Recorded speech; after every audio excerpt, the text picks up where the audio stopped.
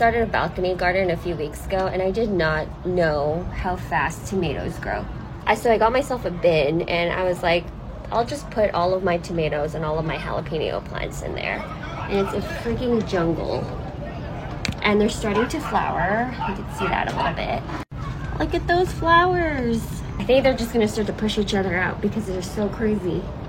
I have a 2-gallon bucket, but I think I'm just gonna order another bin and then replant some of the tomatoes in there. Maybe I'll just split them up and then leave all the jalapenos in here. It's all very exciting, but the stakes are very high, so follow for more updates. Short Cast Club.